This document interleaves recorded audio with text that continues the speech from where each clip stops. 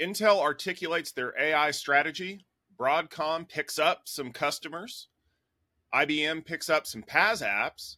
Wi-Fi 7 is finally here, and we're going to take a look at the mega acquisition that HPE has made for Juniper Networks in this episode of the Gestalt IT Rundown. Hello, everyone. Happy Wednesday, January 10th. This is the Gestalt IT Rundown. My name is Tom Hollingsworth, and I'd like to wish everyone a happy National Take the Stairs Day. Even if your house doesn't have stairs, go find somebody else's house and take their stairs, with their permission, of course, because you're going to get a big workout listening to this episode of the Rundown with all the great news that we've had going on. Joining me is my wonderful co-host, Mr. Stephen Foskett. Stephen, did you take the stairs this morning?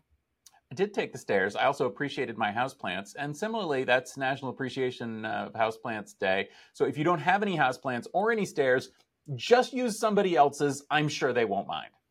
Yeah, and they won't mind you listening to the Rundown as you do it, because we have some wonderful stories coming up that you're going to want to take a listen to and a look at, starting with our friends over at Intel, because we talked last week about how Intel was heating up their AI strategy, and they're venturing into an AI-powered enterprise software market by establishing a new company called Articulate, with the number 8. It's a new platform company backed by Digital Bridge. Originating from a collaboration with Boston Consulting Group, Articulate developed a generative AI system designed for industries like finance, aerospace, and telecommunications. Stephen, what should we make of Intel starting a new business while they're busy shedding the old ones? Well, it's important to note that this is an external business. It's a spin out, as they say. It's also important to note that it's got those two magic letters in it, A and I. This is, after all, the year when everything is AI. But all snarkiness aside, well, this is the Rundown, so only some snarkiness aside, I have to say that it makes a lot of sense. Essentially, what we've got here, my friend, is a great example of a practical use of AI. Essentially, the Boston Consulting Group and Intel have been working with customers, big enterprise customers, for a long time to make useful generative AI products. That's what Articulate is. Essentially, they're taking the effort, the impact, the learning, and the software that they've created for big enterprise customers, and they're going to create a new joint venture to bring that to more big enterprise customers. And, that's what the business world is all about, right? Honestly, I love things like this because there's so much noise and blather and nonsense about AI. It's nice to see the development of a product that actually does a thing. And essentially, that's what Articulate, or at least what I'm hearing Articulate, is all about. It's also a very hands-on service that will help companies that maybe don't have a lot of AI expertise get up to speed with it. And of course, number one, from Intel's perspective, is that this thing is going to use a lot of hardware. And Intel makes a lot of hardware and would love for you to use that hardware. Again, this is the kind of synergy, as they say in business circles, that works. Broadcom continues to make big moves in their consolidation of VMwares, especially as we talked about last week with regard to partners.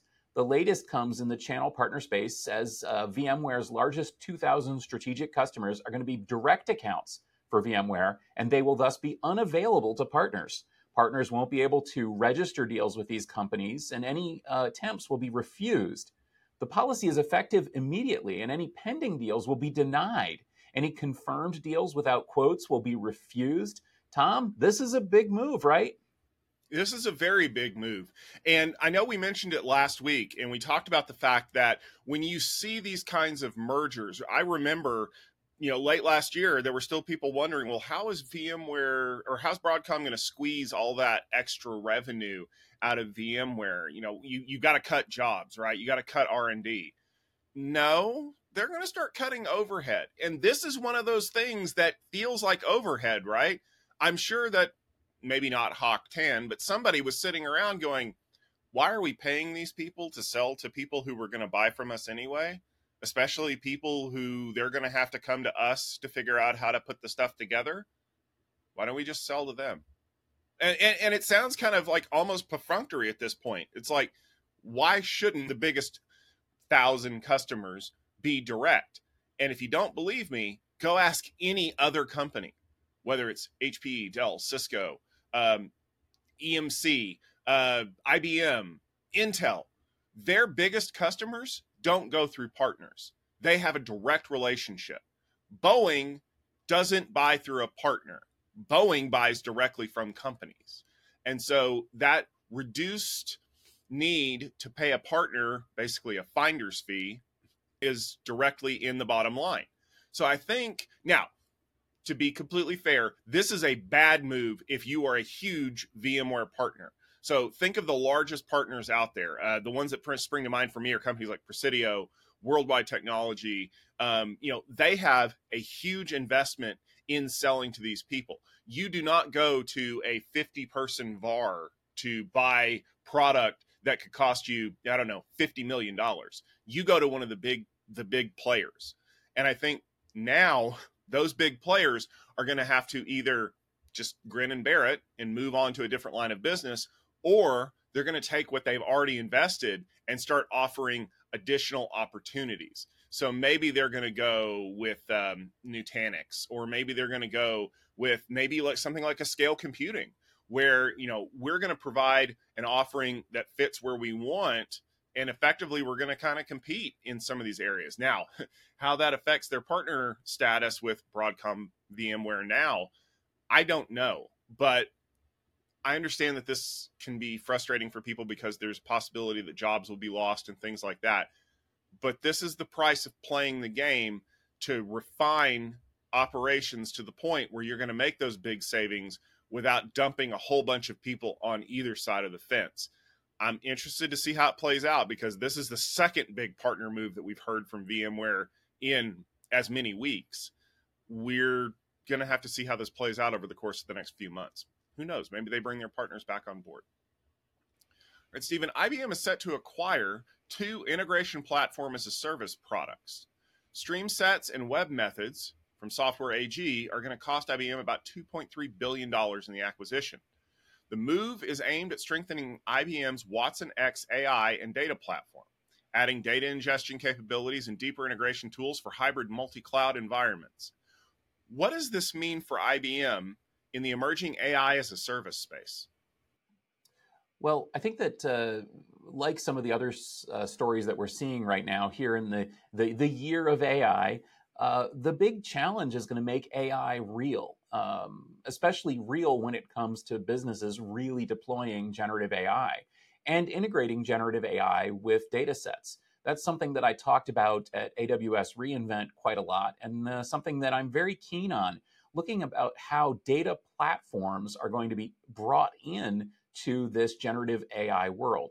Essentially, if you're a big corporation, you have a data lake, you have all sorts of information that you need to draw on. You have applications that would like to use that, whether they're internal or external applications. How do you actually do that? Now, there's a lot of promise for using generative AI to pull data out of data sets, to surface the proper data at the right time, to change the way that that data is presented and integrated with other applications, and to draw inferences, if you'll forgive the pun, from that data.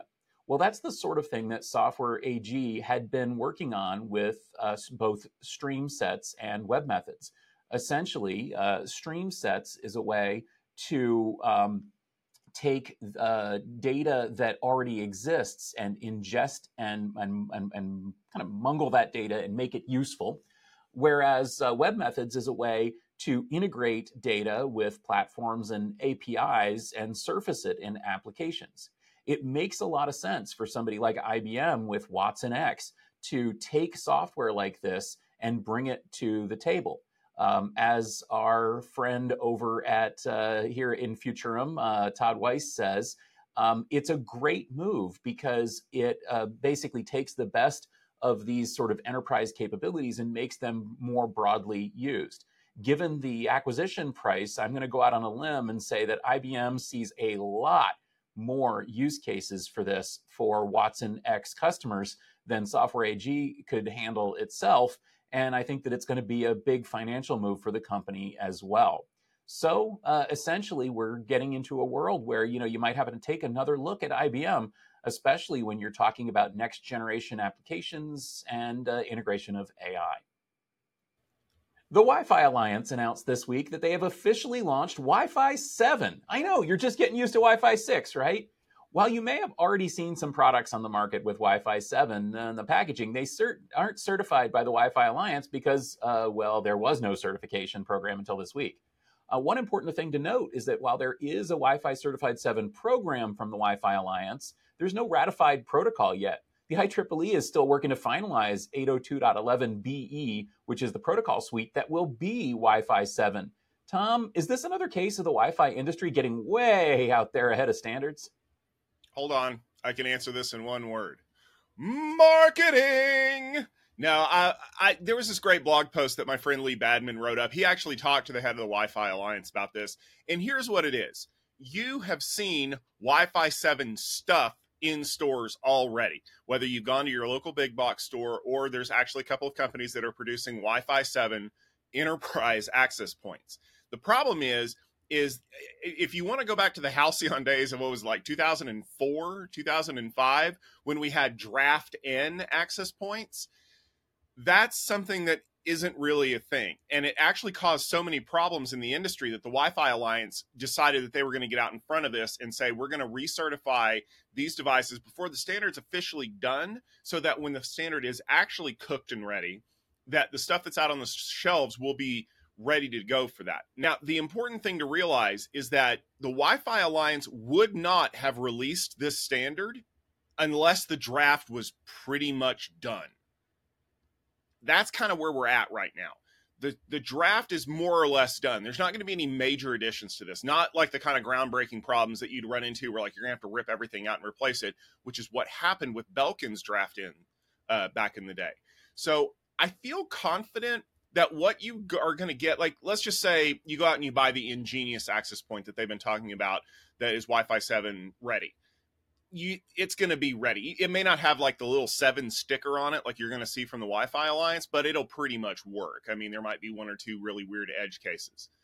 The other thing to realize is that, kind of as you mentioned in the intro to the story, Stephen, we were just getting ready, used to Wi-Fi 6, right? There's not a huge gap today between what Wi-Fi 6's capabilities are, or Wi-Fi 6E as well, to Wi-Fi 7. And I actually think that if you want to learn more about that, there is an amazing presentation that we just had at Mobility Field Day from Cisco's Nick Swiecki. We'll put a link to it in the show notes. He did an amazing job of breaking down why Wi-Fi 7 isn't as big of a deal right now and what kind of gains you're going to get from it and why you should be skeptical but optimistic. And I think that it's important to realize that. Don't just go to the store and buy the biggest number. Look at what your use case is and decide how you want to go from there. And here's the most important reason why. You can buy a Wi-Fi 7 AP and stick it on your wall, but right now there is no client device that can talk to it. That is the biggest difference. Wait until there are client devices and you won't have any problems. All right, Stephen. At the December 2023 IEDM event, Micron unveiled ferroelectric RAM, which I'm going to call FeRAM because I can. It's a concept that shows potential as a replacement for Optane storage class memory. FeRAM, as non-volatile random access memory, stores binary data through electric polarity and ferroelectric capacitors. That was a mouthful. While historically limited to specific applications, Micron's technology aims to broaden FeRAM's use in data storage. What are the prospects for this new non-volatile memory? Yeah, this is an interesting one. We like to geek out here sometimes a little bit, and this is a great geek out story. So as you mentioned, FeRAM is a non-volatile memory solution. You might call it storage class memory, somewhat like Optane. You might recall that Micron was a partner of Intel in developing 3D XPoint technology. And unfortunately, that technology failed to find its market. Micron pulled out, Intel canceled, and that was that. But that doesn't mean that the industry doesn't need or want non-volatile storage class memory. Essentially, this falls somewhere in between flash and dynamic RAM in terms of performance and reliability. And FeRAM looks awfully good. This is not a new technology. And also, I should point out, it's not actually based on iron, Fe. It just is a ferroelectric capacitor. Essentially, it's kind of cool from a physical perspective. It's a capacitor that bumps a little tiny bit, either kind of up or down, changing the polarity of that capacitor. It will store that capacitance state for a very long time because it's literally a molecular atomic level change that is not able to be modified unless you apply a voltage to it. Unfortunately, reading it destroys it, but it also gets the information and then you can rewrite it. So it's one of those things where you can quickly read and write data. You can store it for a very long time. You don't have to refresh it constantly like dynamic RAM. And so it's very energy efficient. It's also very space efficient.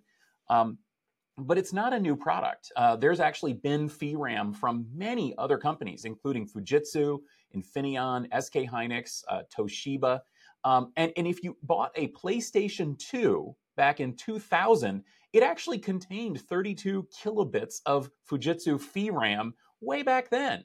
So what's the news? Well, the news is that Micron was able to apply modern manufacturing and their own, unique IP twist to this thing and create a large capacity FeeRAM module, 32 gigabits, which means that this is a more practical size for modern applications and modern storage. Does that mean that this thing is going to take off and Micron's going to have their own Optane replacement kind of product? Well, analysts are mixed. I talked to some of my friends in the industry, and frankly, they're not entirely sure that this thing is really all that, but it does have a lot of promise. It really comes down to manufacturing and intent on the part of Micron. They might look at this thing and they might say, forget 32 gigabits. We could make a 512 gigabit die of FeeRAM and it would be cost competitive with flash. Well, then suddenly this thing has legs. Or they might look at it and say, there's just no way that we can bring this out at storage capacity levels and make it practical. In which case, I think, judging from the Optane success and failure, I think Micron would look at that objectively and say, no, this is not a commercial prospect. So that's where we stand right now. I'm sure that folks within Micron are working on manufacturing. They're probably working on use case and cost studies. And I think ultimately Micron is a very practical company. And if they look at this thing and they say, this thing can be manufactured cost effectively at scale, then yes, we will have a new storage class memory product out there. And it's important to note that Micron is a big player in the CXL space. And CXL was originally conceived as a platform for storage class memory, as a way to integrate storage class memory onto the memory bus. Well, if we have a new storage class memory product, combine that with CXL, well, we could be in for something really interesting. Now it's time to take a closer look at the top news story of the week. And I think we would all agree that the biggest news story this week was a massive rumor and now announcement that HPE is going to acquire Juniper Networks. Yes, this is confirmed. HPE is confirmed to be paying $40 per share, or approximately $14 billion, for Juniper Networks. Juniper started off as a big player in the service provider space in terms of networking before making strategic acquisitions of companies like Mist Systems and Apstra, and has now become a force in the wireless and data center networking space. Not only that, but Juniper has really, really strong AI integration, and that has networking analysts buzzing about integration of Juniper's AI software and in complementary product lines across HPE. Tom, you know these products best. Give us the lowdown. What's the scoop? Well, I had no idea this was coming. You may recall in our year end, I talked about how HPE Aruba was kind of becoming an ascendant part of that company. And then here we're 2 weeks into 2024. And I knew something was up when, no kidding, 14 different people texted me on Monday night going, whoa. And that was when I knew I needed to dig into this, because when nobody knows what's going on and they all find out at the same time, that tends to tell me that all these conversations are happening kind of up at the board level. And if you look at what just happened, Juniper went through a massive round of restructuring. Like a lot of people were laid off, a lot of product lines were consolidated down and things like that. A lot of people were kind of wondering, is this a bad thing for Juniper? No, it really turns out they were probably readying themselves to be acquired. That's pretty common in these kinds of things. But of course, from the outside, we had no way of knowing that. There's a lot of parts to this whole thing that are not going to make a lot of sense to a lot of people. And to tell you how crazy this is, I've got my space heater running right now because, oh lordy, are there some hot takes out there. If you pick a random analyst, they're going to have their take on it. Pick a different random analyst and they'll have the completely opposite take on the whole thing. Just reading through it yesterday, even before everything was confirmed, I felt like whiplash. You go from one, this is a great move for both of these companies. There's a lot of things that are going to be helpful in this, to, oh my God, what are they thinking? This is the worst thing that could possibly happen in the networking space. And I hope the regulators shut this down and consider it a monopoly. And I'm just sitting over here with like my popcorn going, keep it up, folks. This is great. So, Stephen, I know you probably have some questions that you want to get to because there's a lot of moving parts to this. So I'm going to let you tell me where you think our listeners want to go.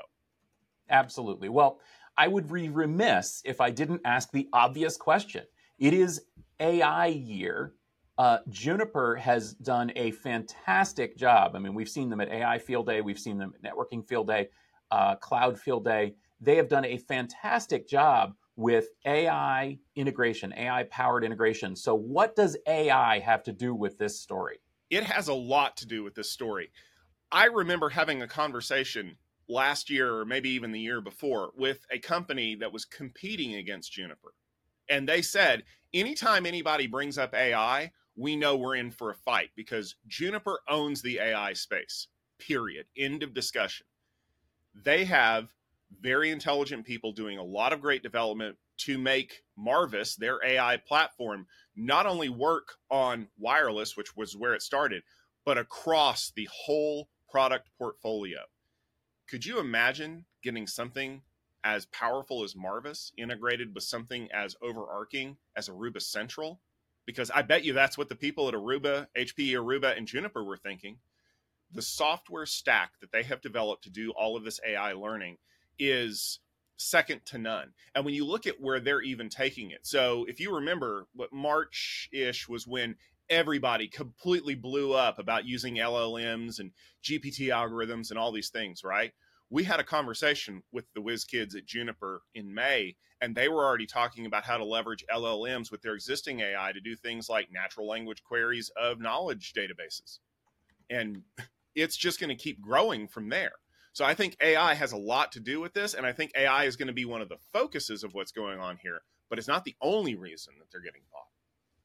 Yeah, absolutely. And I concur. I'd love to see it integrated with Aruba Central, but what about everything else HPE makes? I mean, that's actually something HPE has done a marvelous job of, is taking key technologies from companies that they've purchased. I'm thinking like Nimble Storage, also, of course, Aruba, and integrating those with the broad array of HPE products to make a much better customer friendly environment. And then, of course, there's the incredible success HPE has had with GreenLake and the as a service market as well, which integrates nicely with this too. But one of the things that I'm thinking about, Tom, is I know Juniper Networks for a long time. They are the darling of the network service provider market. What does this mean for that market? It means a lot for if you're HPE Aruba. I mean, do you go buy your service provider routers from HPE right now? You don't. This is a brand new product area for HPE Aruba to get into. And I know that the service provider market has been de-emphasized at Juniper for a while. All you really hear about is enterprise, wireless, data center, a lot of the stuff that they're doing. But just like you don't really hear about mainframes at IBM anymore, it doesn't mean that they're gone. It means it's a mature product category that's producing revenue.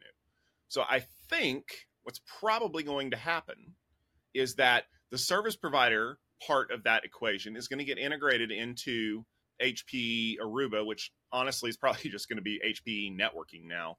But it's going to be a separate business unit. It's going to be like a separate division under the networking portfolio that does their own thing. Part of the reason for that is because Juniper spins their own ASICs for their service provider routers. So, not to go down that deep rabbit hole, but basically they are custom building chips to do what service providers need at scale very quickly. And that's a valuable thing. But you don't want to try to commingle that with your existing enterprise product lines, whether they be campus or even data center networking. So I think what you're going to see is that they're going to be kind of like, oh, little Timmy, it's great that you're a part of our club now. Go sit over there. But that's a good thing, because as long as they keep producing and as long as they keep their market share, that's going to be a valuable tool for HPE, because it also allows them to get into deals now where they're selling into service providers that need the whole stack. So it's not just GreenLake now, it's GreenLake and connectivity. And if you need those weird edge use cases, now we have a solution for you. Well, it's smart that you keep mentioning Aruba because, of course, HPE has been in, a pretty good position in the enterprise WLAN or Wi-Fi market for a long time. Cisco is the undisputed leader. I'm looking at some IDC information here from last year that shows that Cisco has over 40% of the enterprise WLAN market. HPE Aruba is number 2 with 16% of the market. Then we've got Huawei, Ubiquiti, CommScope, and Juniper Networks. Juniper only has about 4% of the enterprise Wi-Fi market, but as we've seen at our mobility field day events, Juniper has a very, very strong product there, specifically, as you talked about, with their AI-powered network management solutions. Tom, talk to me a little bit about the impact of this on the enterprise Wi-Fi market.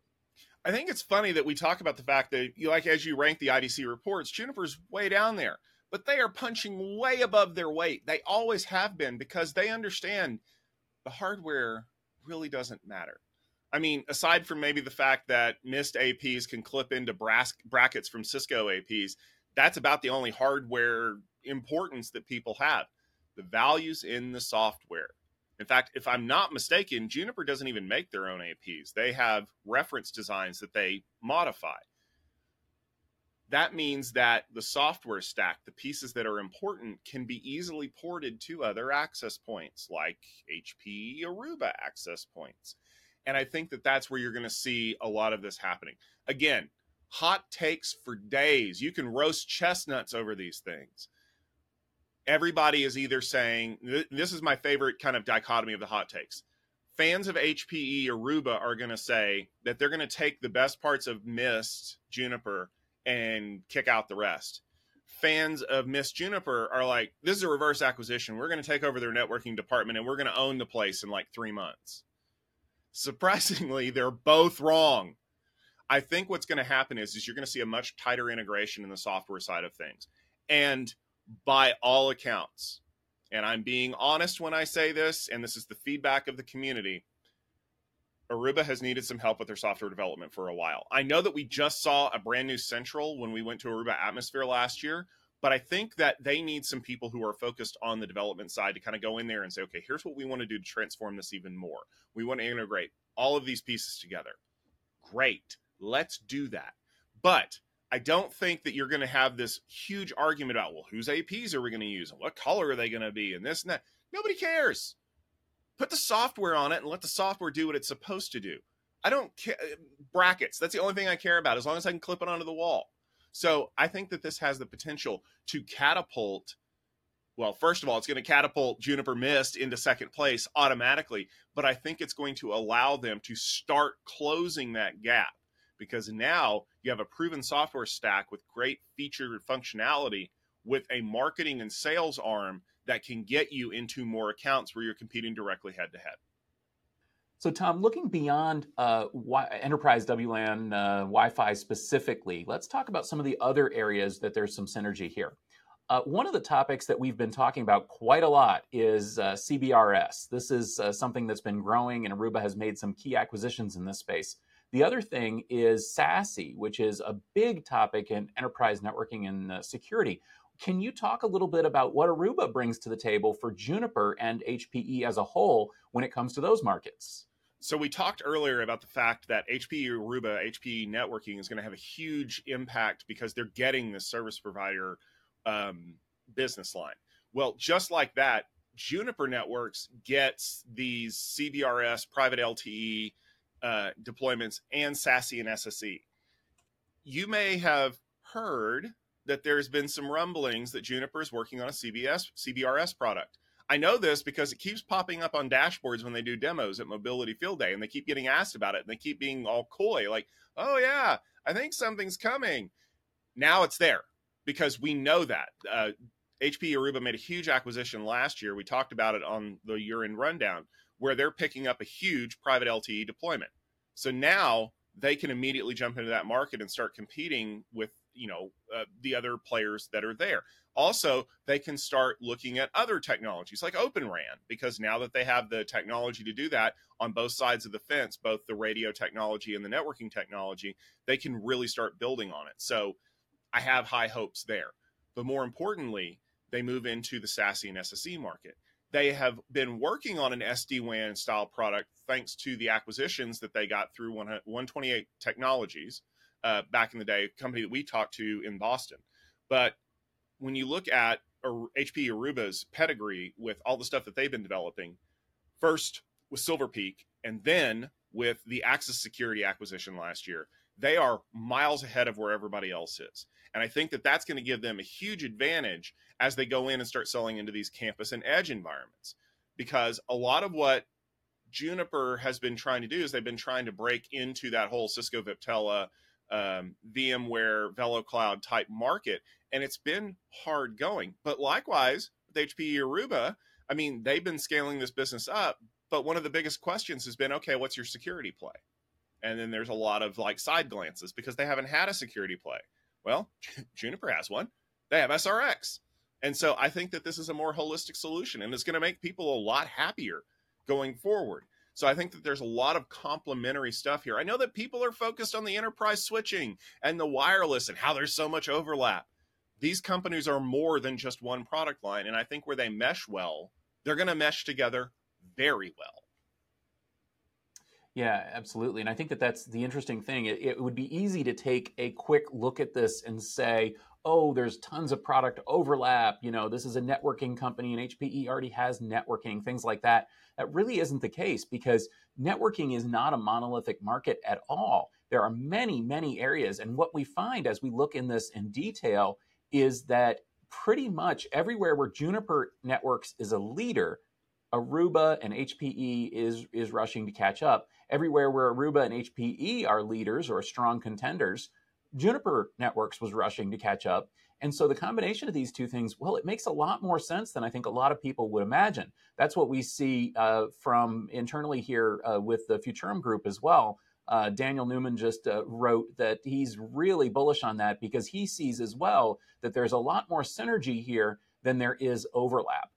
Let's take a look, though, at the combination, Tom. So assuming that this thing happens, most people are suggesting that Rami Rahim will be the leader of the future HPE networking group and, frankly, a major presence within HPE generally. Tell us a little bit more about him and what do you know of him and how will that work out as part of HPE? Rami's a fighter. He has been putting together a team designed to do one thing, go after Cisco really hard. And it has succeeded for the most part. I mean, like we mentioned in just a few minutes ago, you wouldn't know that Juniper Mist was, 5th, 6th, 7th on the list of IDC because of how big they're punching above their weight, making big splashes, having important conversations, shifting the topic. Like I said at the beginning of the thing, as soon as you start talking about AI, it's a done deal because everybody knows who the leader is in AI. That kind of leadership is something that you want in your business unit.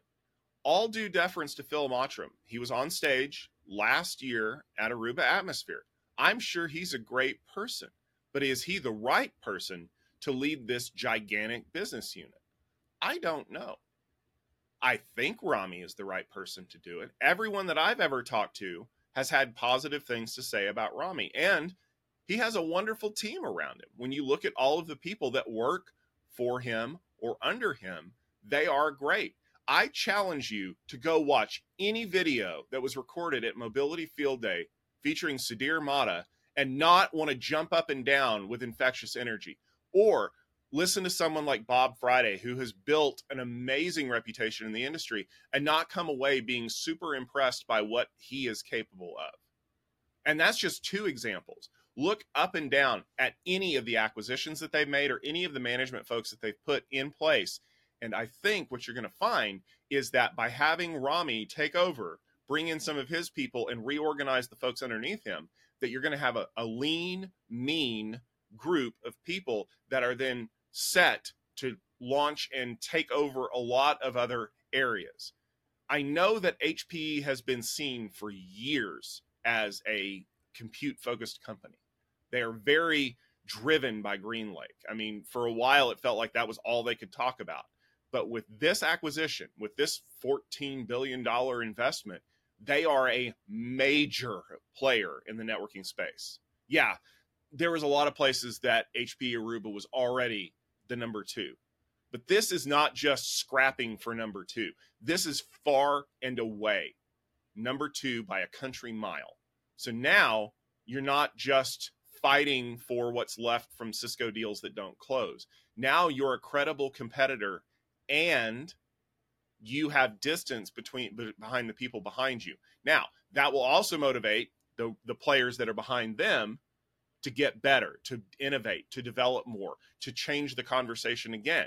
And that's what makes this whole thing so exciting to me. As we've seen in other spaces, let's just talk about Intel, AMD, and NVIDIA. When you're resting on your laurels because you're number one, you fall off. But when you only have one clear competitor, it's not that exciting. When you have another competitor that's willing to challenge you and change the conversation, that makes it better. Now, you may argue Juniper Networks going to HPE Aruba reduces the likelihood that one of those competitors is a clear third space.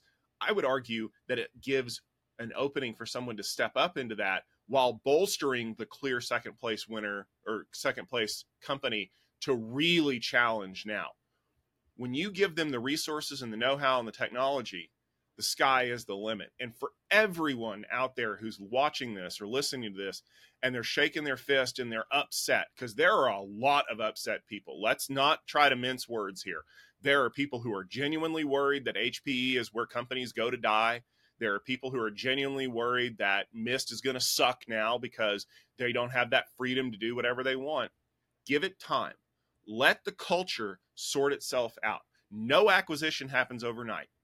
No culture shift happens in a month or 6 months. I mean, look how long Cisco and Meraki kind of coexisted before that real integration started happening. I mean, the acquisition happened all the way back in, 2012? And we saw, the first really clear examples of that integration really starting to take hold. It took almost 10 years, really. I think that there's still a lot of room for growth. I think there's a lot of room for this to kind of play out. And ultimately, it's going to be a massive win for everybody if you were willing to let it. If your outlook walking into this is completely negative, I don't know what I can do to convince you. Yeah, I concur. I think that the more I look at this, the more I think it makes sense. I'm not qualified to make a judgment on the financial aspect of this, and neither are you. That's not our thing. But from the technology perspective, I think this could really work. I think that it's time to give HPE a little bit of credit. I think Antonio Neri made a good move here. And I think this could really benefit both HPE and, of course, more importantly, HPE customers by having a truly strong competitor. Cisco is far and away the leader in so many areas of networking, and this will put HPE at least at the same table as Cisco in almost every networking segment. And, I think that could be good for customers. I think so, too. Now, before we go, Tom, let's take a look at some of the things that are coming in the weeks ahead. I want to start by highlighting Cloud Field Day, which is the end of the month, January 31st and February 1st. We're very excited about this. This is going to be a huge event. We've got a great group of companies shaping up. We've already announced that Dell is going to be there talking multi-cloud. We've got Neuroblade with a very exciting data accelerator product. Broadcom is going to be there talking networking. And we just announced that Platform 9 is going to be talking a FinOps play in the cloud. And we've got more announcements coming, including more delegates. We're going to have two great Futurum analysts at the table. It's going to be great. Right after that, I am headed to Amsterdam. I've got my stroopwafels, my clogs, and yes, mayonnaise ready for a great presentation lineup. We've talked a lot about our friends at Cisco. They're going to be unveiling some new products and some things like that. But we have another company that will be presenting. We will be adding them to the website this week. Make sure you're at techfieldday.com so you don't miss the exciting news. We are going to get even more great presentations, and we're teasing it a little bit because we want to make sure that you're watching the website, but we also want to make sure that you're ready for all that great stuff. Also, we'll see if I can get a picture with some tulips. And we've got the same news coming for AI Field Day. Now, this one is going to shaping up. This may actually be our first 3-day event of 2024. We'll see. We've got some really great announcements coming. We're kind of holding those in our back pocket right now. But suffice to say, it's going to be a absolutely loaded event. Again, we're going to be having some great Futurum analysts. Mark Beckhue from Futurum is going to be there. Mark will also be co-hosting the Utilizing AI podcast with me, starting right around AI Field Day in February 21st and 22nd. Awesome. And the end of February, on Leap Day, we are going to be having Networking Field Day 34. We have wonderful lineup so far. We have our friends at Nile, as well as Forward Networks, and we will be adding more companies to the website very shortly. And you can check out the full lineup of delegates that we have because they're all registered and ready to go. And we will be talking about all things networking related. We have a lot of stuff going on in the industry, as we just talked about, and that's not even all of it. There's so much more that we're going to be ready to discuss and understand, and we're going to be bringing it all to you, just like we bring you the rundown every week, Wednesday around 12:30 Eastern time. We have wonderful news stories that we keep our eye on every week. You can listen to us on our YouTube channel. If you're a fan of YouTube, just put it on in the background. It's comforting noise. Or listen to us as a podcast. That's one of the ways that I like to consume a lot of my tech news when I'm out on a walk or I'm just going up and down the stairs because, National Take the Stairs Day. But if you want to do that, make sure you subscribe. Leave us a rating. Leave us a review. Let people know what we talk about here. Let everybody know we're not CNBC. We have fun with the news. Well, we have fun with CNBC too, but Stephen and I, we like to have a little bit of a unique take on it. And that's one of the reasons why everybody loves us.